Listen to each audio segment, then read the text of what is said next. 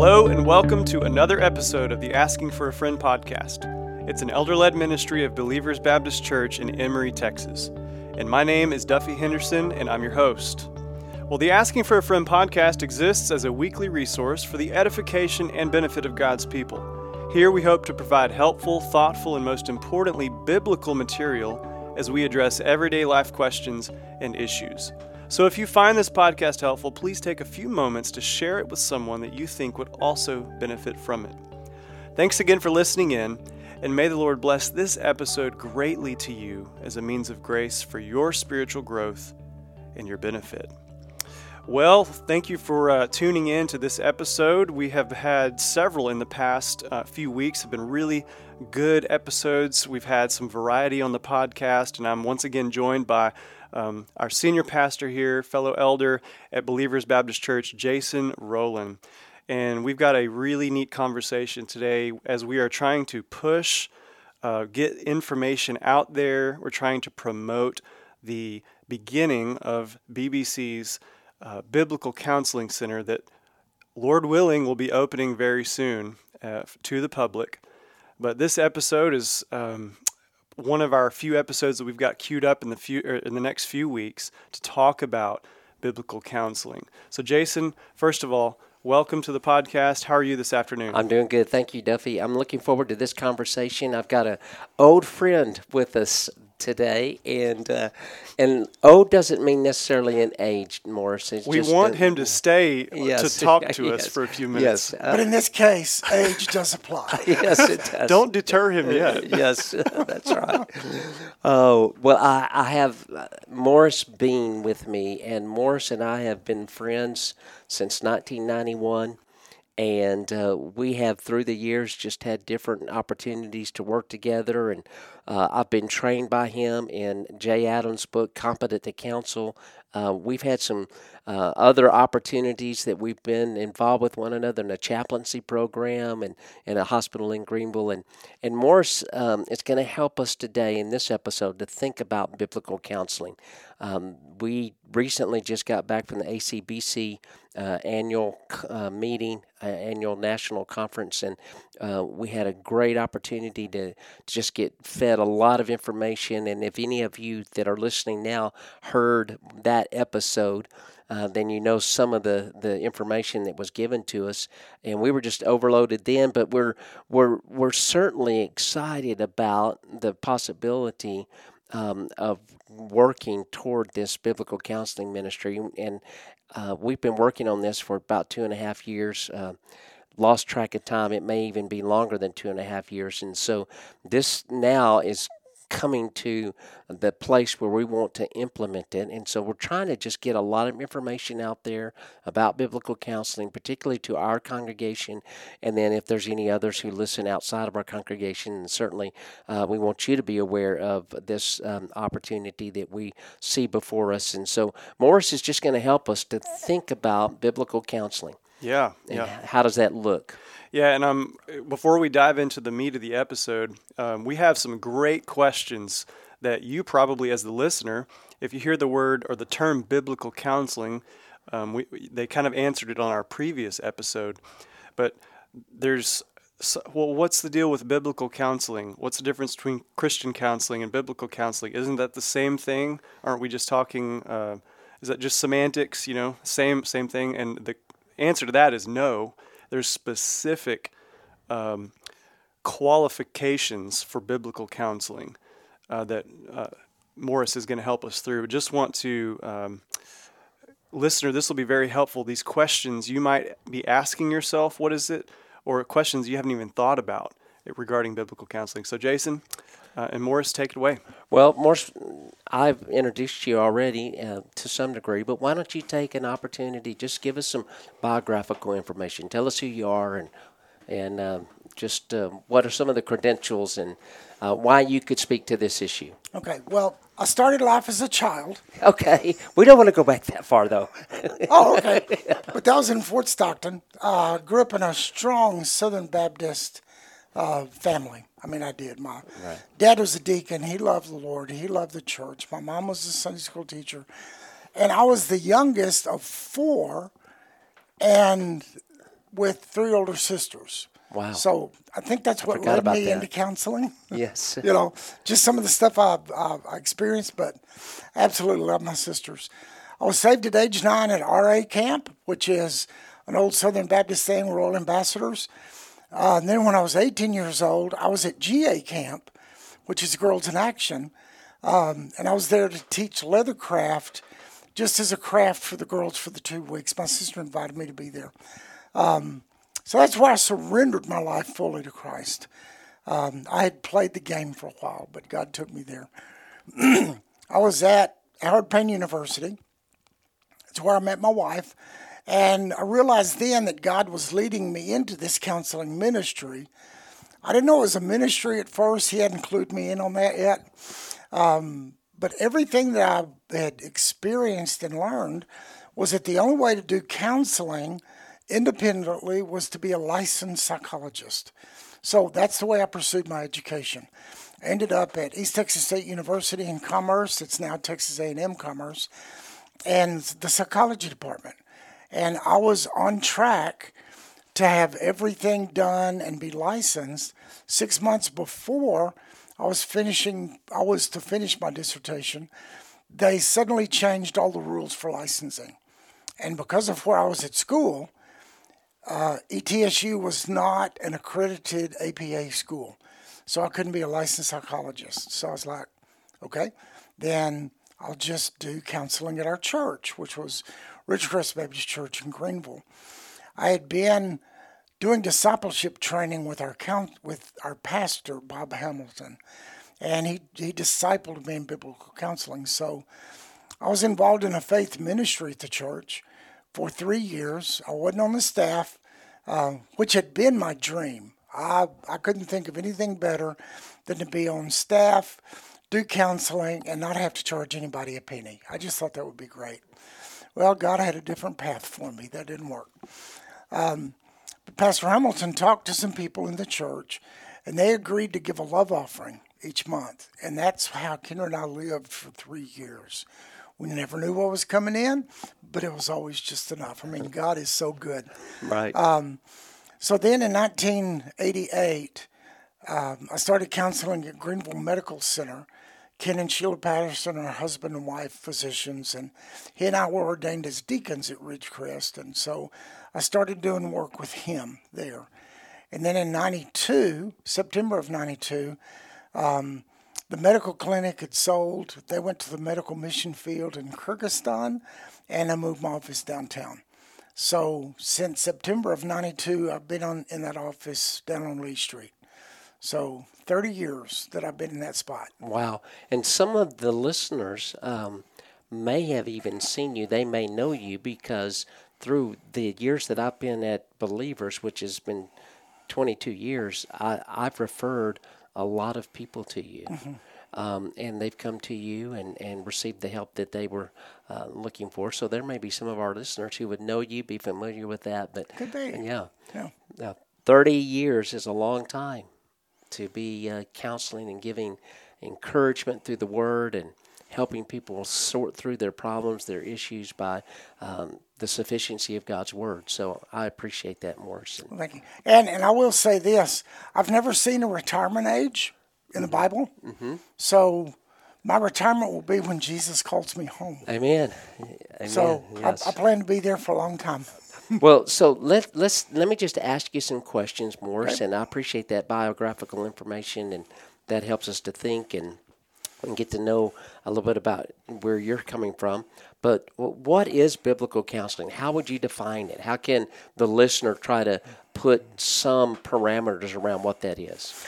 Biblical counseling, in essence, is a specific direction in counseling people using the truth of the Bible and in the application of those truths to the lives and hurts that people are going through. Mm-hmm. Mm-hmm.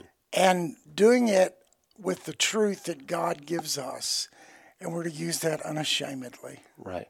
And it's an infallible truth. It's an inerrant Absolutely. truth. It's the truth that God Himself has provided for us. And mm-hmm. so what better instrument, what better tool is there to be able to speak into the hearts and lives of people. And we all have issues. We all have problems. I've come to you with problems. And so I won't comment on that. It is something that every person can recognize there's a need. And I'm thankful that we have a sufficient, infallible, inerrant, clear word to us that God has provided. Amen to that. Yeah. So I know that there's biblical counseling, and the way that we're speaking of it is not necessarily something that's been around for a long time. Is that how do you understand some of the history of biblical counseling? Where do you see it kind of coming to the forefront in evangelicalism? Okay, two parts. One, it began just about 2,000 years ago with Jesus. Okay, that's okay. Yeah. Because he walked, he talked, he touched people, he guided people with that same inerrancy. Mm-hmm. Okay, but what you were talking about is a modern day. Right. So I truly see, in the modern perspective, I would suggest that Dr. J.E. Adams had earned the title of the father of modern day biblical counseling. Right. He's written, I don't know, I started to count them and I thought, well, I know it's over 75 books. I've got that many on my shelf. Right. Of biblical principles of counseling. He's written that much. He hated that term, but he earned that title.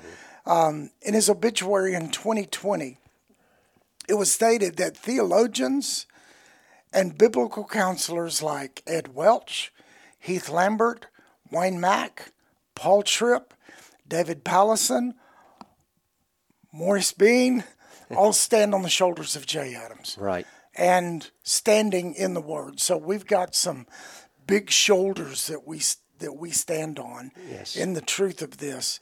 I actually had the privilege to hear and study under the men that I just spoke of in 1986 and 87. In his obituary, it said, God used Dr. Adams as the spark to start this particular Reformation. And like Luther before him, Adams' key insights were tested, refined, and built upon by the next generation. That's good. That's good. And so biblical counseling, I know that for me in the early parts of my ministry, I didn't know that there was a distinction, and I don't know that it was that clear. This is in the 90s. It's probably because I wasn't in tune to it as much, so I'm sure that it goes back even further than that as far as the distinction between Christian counseling and biblical counseling. And Duffy, you made a reference about this in the introduction, and that's one of the things that we want to emphasize, that what we are doing at Believers and our Biblical Counseling Center is biblical counseling. It's not Christian counseling as perhaps is typically understood out there. So Morris, how would you make those distinctions? Would you make a distinction between Christian counseling and biblical counseling? Oh, absolutely. And I got started in 86 and 87 studying with Dr. Adams and the Christian Counseling and Educational Foundation associated with Westminster Theological Seminary up in Philadelphia, where I went that 2 summers and studied. They made that distinction very clear, that there are a number of fine, qualified, loving Christian men and women that counsel, but they use secular theories to help people. Right.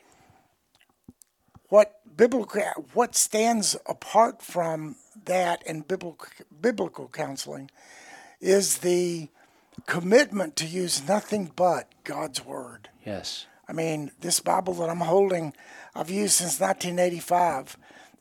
It's a little worn.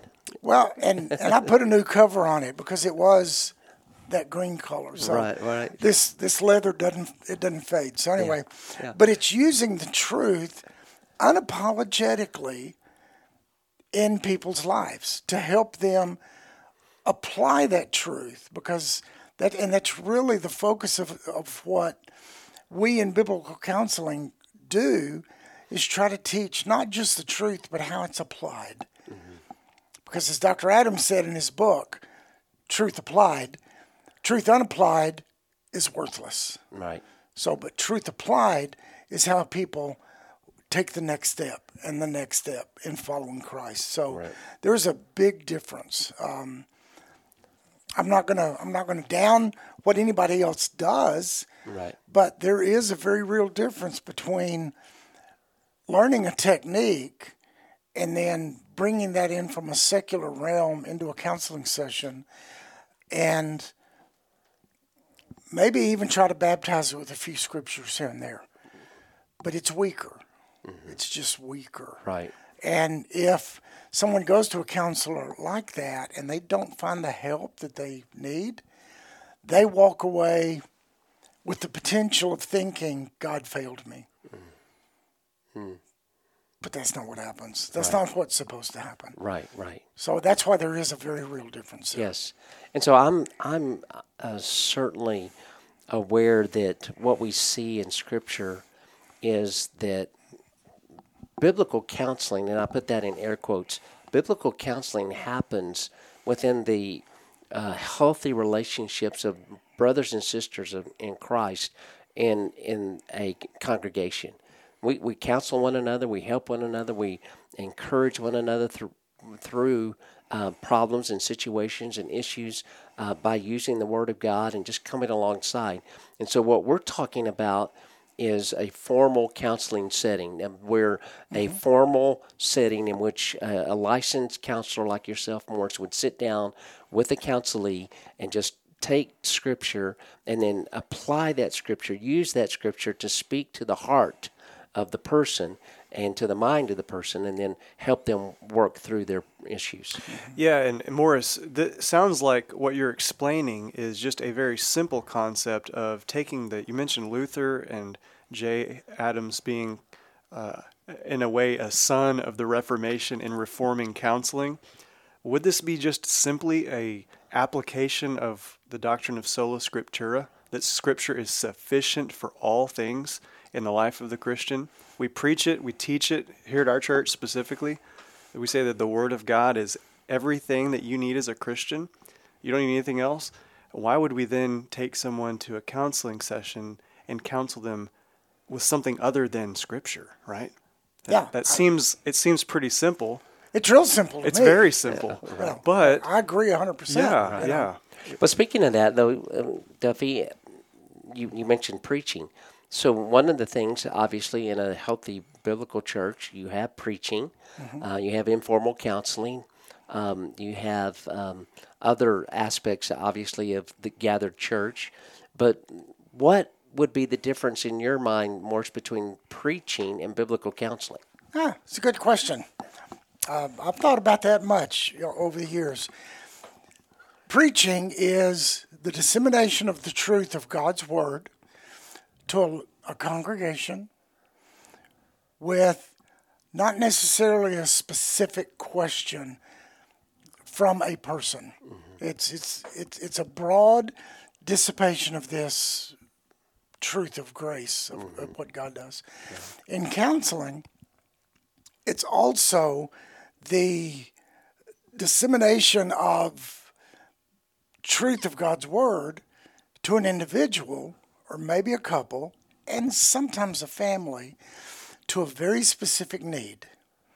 So it's the same truth being disseminated, whether it's to a congregation or to an individual or a small, maybe a couple.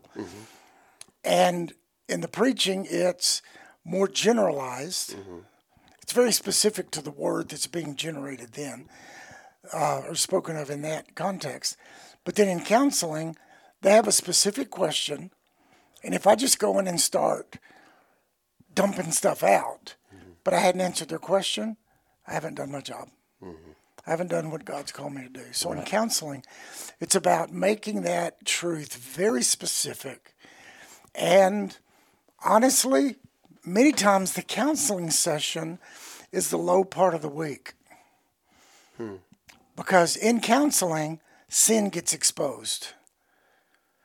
And the three of us sitting here now know what that's like.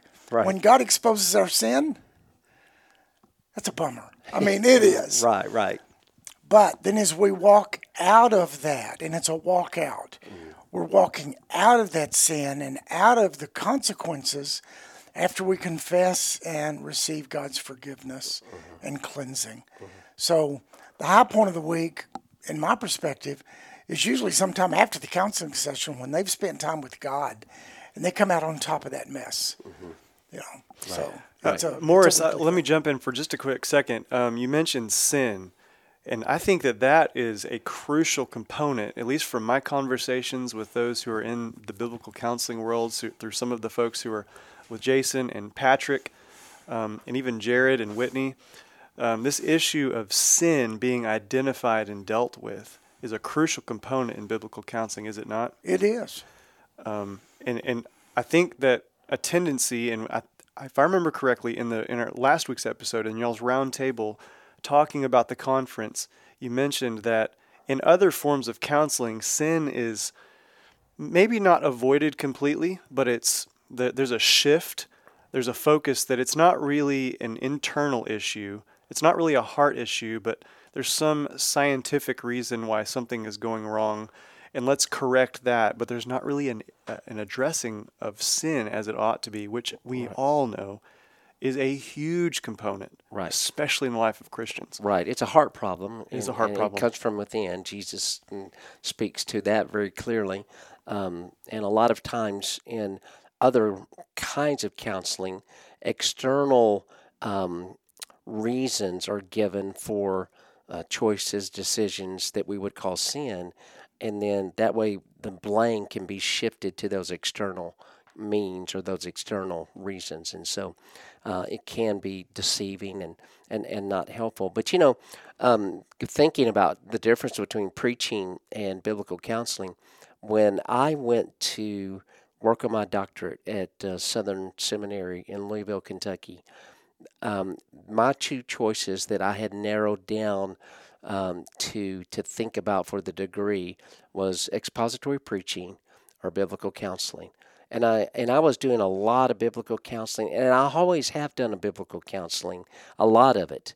And I don't know that I feel adequate to do that. That's why I've referenced many people to you, Morris. And by the way, I don't think we told everybody that you're in Greenville, Texas. When you talk about downtown and us being connected and all of those, that's because we were in Greenville, Texas together, which is only about 30 minutes from where we are in Emory. Right. So that if any listener was wondering, well, where is he? He's in Greenville, Texas. Downtown Greenville is his office, where his office is. But anyway, back to what I was saying about preaching and biblical counseling.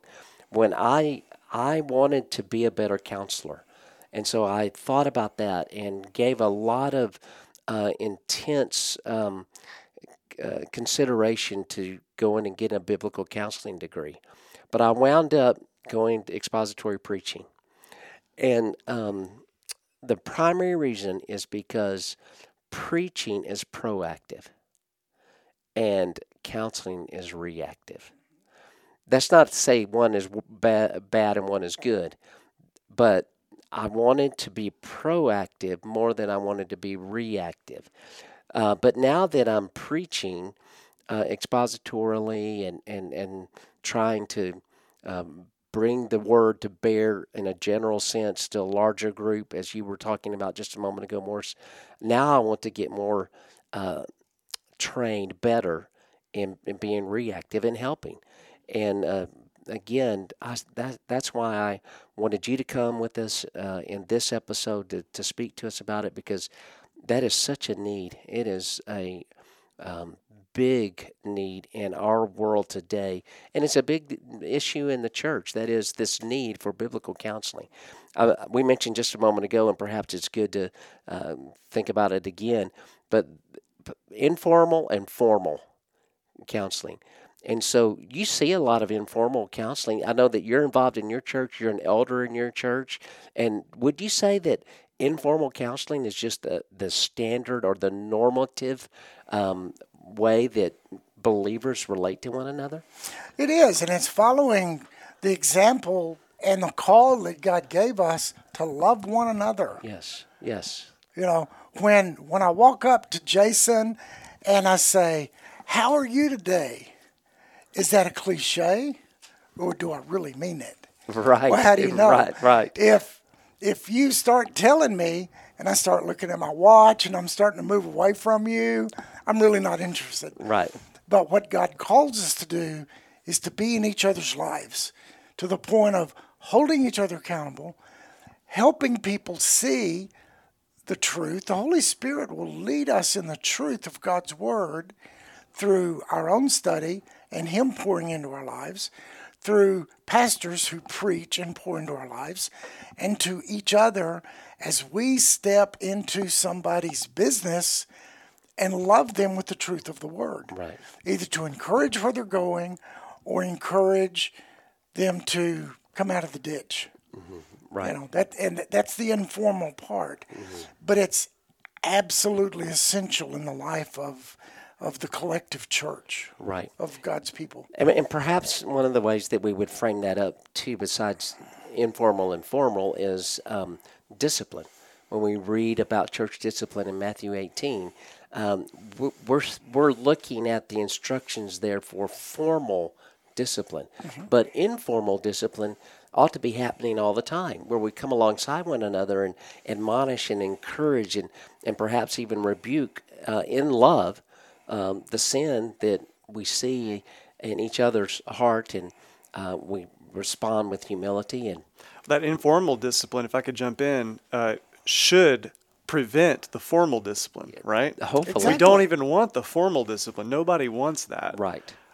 So that informal, brother to brother, sister to sister, that sort of a situation, that's what we encourage in our churches. Right. Sharpen. There ought to be accountability. I love that you're saying that. I mean, this ought to be happening all the time, and those are, in a small way, biblical counseling sessions, Yes. between brothers and sisters. Right. So let's think about this, Morris. What are some of the common misconceptions? What are the common fears that you would see that people would not avail themselves of biblical counseling? Well, I've used this phrase on several occasions in the past 37 years. One guy came in one day and he said, "What I need is someone to tell me the truth." And Okay. I just grinned at these two guys. Y'all can't see that, but I didn't grin out loud or in front of this guy, but I thought, okay, you came to the right place. And he said, all of my life, if people in my family telling me what they think I want to hear. He said, I need someone to tell me the truth. I said, okay, tell me your story. So he did. And after about 15 minutes, he paused, and I said, okay, you ready? He said, yeah. And I said, pretend there's a seatbelt on that love seat. Buckle up. Here it comes. So, and it did. And so after about 15 minutes, he literally went, ouch. Yes. But that's what I asked for. And I think that goes to where some of the people's fears are. Mm-hmm. They don't want to hear the truth. Mm-hmm. Because if they're believers, there's already the Holy Spirit in them, mm-hmm. not just niggling them, mm-hmm. but working to pull them back. Mm-hmm. And so many times they really don't want to hear. Right. I think that's part of the fear. The other is, I know what I believe, but because of what I've been taught, but am I going to hear that I was taught wrongly? Mm-hmm. And that happens a lot. Mm-hmm. So many times from the pulpit or from the counseling setting, we have to debunk some of the wrong teachings that have come from our very pulpits. Mm-hmm. And pastors and elders are a little almost afraid of that. Have I blown it? Mm-hmm. But if we're honest with ourselves and we hear the truth, we go, whew, okay, thank you, God, for showing me the truth. Forgive me for what I've done in the past. Help me undo that. I mean, that's the right thing to do. That's what God calls us to do. Sure. So I think that's part of the fear. Right. Another part of the fear is that, and women typically, the wives typically are more proactive in seeking counseling than the husband is. But once they come in and they see me wearing jeans and boots and, or tennis shoes, whatever, Right. they kind of relax a little bit. They don't know what they're coming into. Right. But I've had very few people at the end of the session or even in the session get upset and get up and walk out because they don't want to hear what they're hearing. Yeah. I've had a couple. But in reality, what I discovered later was that they weren't believers. They didn't belong to God. They weren't his children. Right. And so, as it says in 1 Corinthians 2:14, the natural man doesn't accept the things of That's God. exactly right. Yeah. Right. That's exactly right. The Right. wisdom of the cross is folly to those Yeah. who are perishing. One of the things that I think that becomes a fear or an obstacle is just the stigma that is attached to somebody receiving counseling. They have from culture, and it's not so much now. I've noticed this over the years, and perhaps you have too, Morris. Is that people seem to be more open to that than they were at one time. When I first started preaching and started vocational ministry, which, by the way, was 37 years, too. I've been 37 years, and you've been 37 years. Mm-hmm. Wow. God's good. He is good. Why did he let me stay that long? Why did he let you stay that long? Because of his grace, right? Yeah, absolutely. Yeah. But, through these years, I've seen a more readiness and openness to receive help and counsel. And that's one reason why we wanted to open the Biblical Counseling Center, is because I think there's people that are seeking that. And I don't know if that's been kind of your experience. Have you seen more people open to it? I have. And part of it, I think, is the information highway that we live in, with the technology and the stuff. And, I resisted for years using the word Google as a noun or as a verb, But it is a good word. Just Google it. I love to say, just Google it. Yeah. So I'm learning to do that better. Yeah. My two sons will laugh sometimes. Hey, listen, I'm working on Jason to get him up to speed tech-wise. I'm so far behind. I'm doing my part to bring him along. Yeah. Well, I don't know the difference between Face Chat and a Slapbook and all that stuff. I don't know. Well, a number of years ago, I bought a new truck, and I gave my old truck to my son, and he opened the glove box, and he was like, I don't believe it.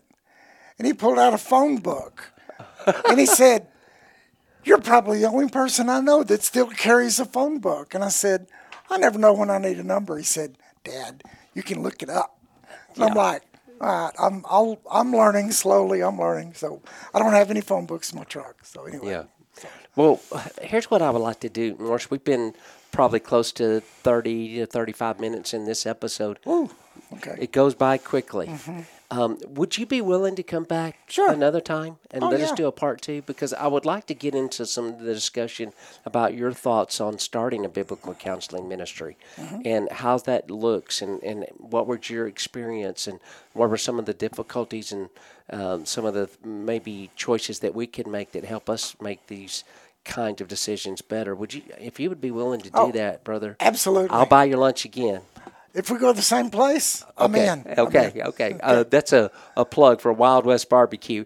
But next time we're going to go to a one that some of the church members own. Oh, okay. Okay. That's good. And so it'll be a different. You'll enjoy it. So, but you can't go wrong with barbecue. Yeah, that's right. Absolutely. Both places offer good food. We went to Wild West just because the crowd seems to be a little less, and I could give full attention to Morris rather than being distracted. The other place will probably be distracted some, but you'll enjoy it. Yeah. Just heads up, I don't know if this happened today, but everybody in Emory knows Jason Rowland. So when you go to lunch with them, He's saying hey to everybody, and just be prepared for that. A little less today, by God's grace. We were able to sit over to the side and enjoy the meal and get caught up. And it's been fun, Morris. Thank you. It's been great. Thank you for all the years of friendship and just being able to rely upon you and send people to you that I felt comfortable to do that because I was confident in who you were and what you were going to give them. And so I'm thankful for that as a pastor. I really am. So, Duffy, if you don't mind, let's close this episode out, and they'll set up a time to record another episode with Morris. Sounds great. Sounds good. I thoroughly enjoyed sitting here listening to both of you talk. You've both been in ministry for longer than I've been alive. I'm just going to throw that out there. That's my little dig. But it's been a joy to hear you guys talk. Yeah. It's okay, Grasshopper. We love you. Young Padawan, right? Yeah, right. But I look forward to having another conversation with you, Morris. I'm thankful to know that just up the road, you have been there for 30 years counseling people in the Word, counseling believers in the Word. That is amazing. I'm so thankful for that. But for this episode, that's it. Listener, thank you again for taking the time today to listen to this episode of the Asking for a Friend podcast. And we hope that it has been a blessing to you. Don't forget, before you go, like or share this podcast on social media or email or text message, however you share your media. Please share this and get this out, especially this episode, as we are trying to kick off our new counseling ministry at Believers. Lastly, don't forget that if you have a question that you'd like us to consider for a future podcast, go to our church website and click on our media tab. At the very bottom of the page, there's a box that you can submit a question to us. But until next time, as always, grace and peace be with you.